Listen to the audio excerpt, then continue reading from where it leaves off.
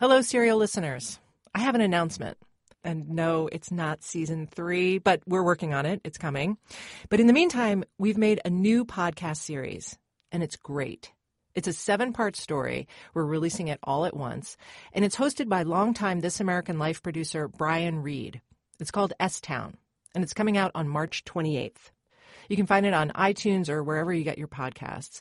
And I recommend that you subscribe now so you can get all 7 chapters the day they're released. I am so excited about this show.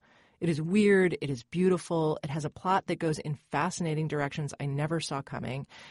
Here's a little preview. When an antique clock breaks, a clock that's been telling time for 200 or 300 years, fixing it can be a real puzzle. An old clock like that was handmade by someone. It might tick away the time with a pendulum, with a spring, with a pulley system. It might have bells that are supposed to strike the hour, or a bird that's meant to pop out and cuckoo at you.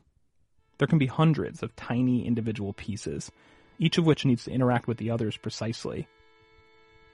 To make the job even trickier, you often can't tell what's been done to a clock over hundreds of years. Maybe there's damage that was never fixed, or fixed badly. Sometimes entire portions of the original clockwork are missing, but you can't know for sure because there are rarely diagrams of what the clock's supposed to look like. A clock that old doesn't come with a manual. So instead, the few people left in the world who know how to do this kind of thing rely on what are often called witness marks to guide their way. A witness mark could be a small dent, a hole that once held a screw. These are actual impressions and outlines and discolorations left inside the clock of pieces that might have once been there. They're clues to what was in the clockmaker's mind when he first created the thing. I'm told fixing an old clock can be maddening. You're constantly wondering if you've just spent hours going down a path that will likely take you nowhere, and all you've got are these vague witness marks, which might not even mean what you think they mean.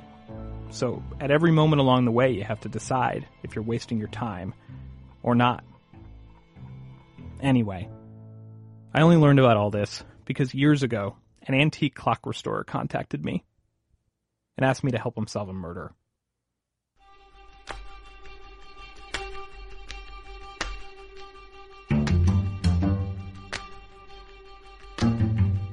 Something's happened. Something has absolutely happened in this town.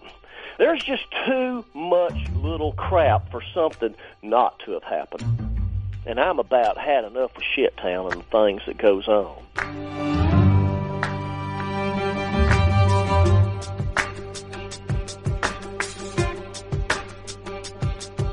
From Serial and This American Life, I'm Brian Reed. S-Town, coming March 28th. Oh, you're beginning to figure it out now, aren't you?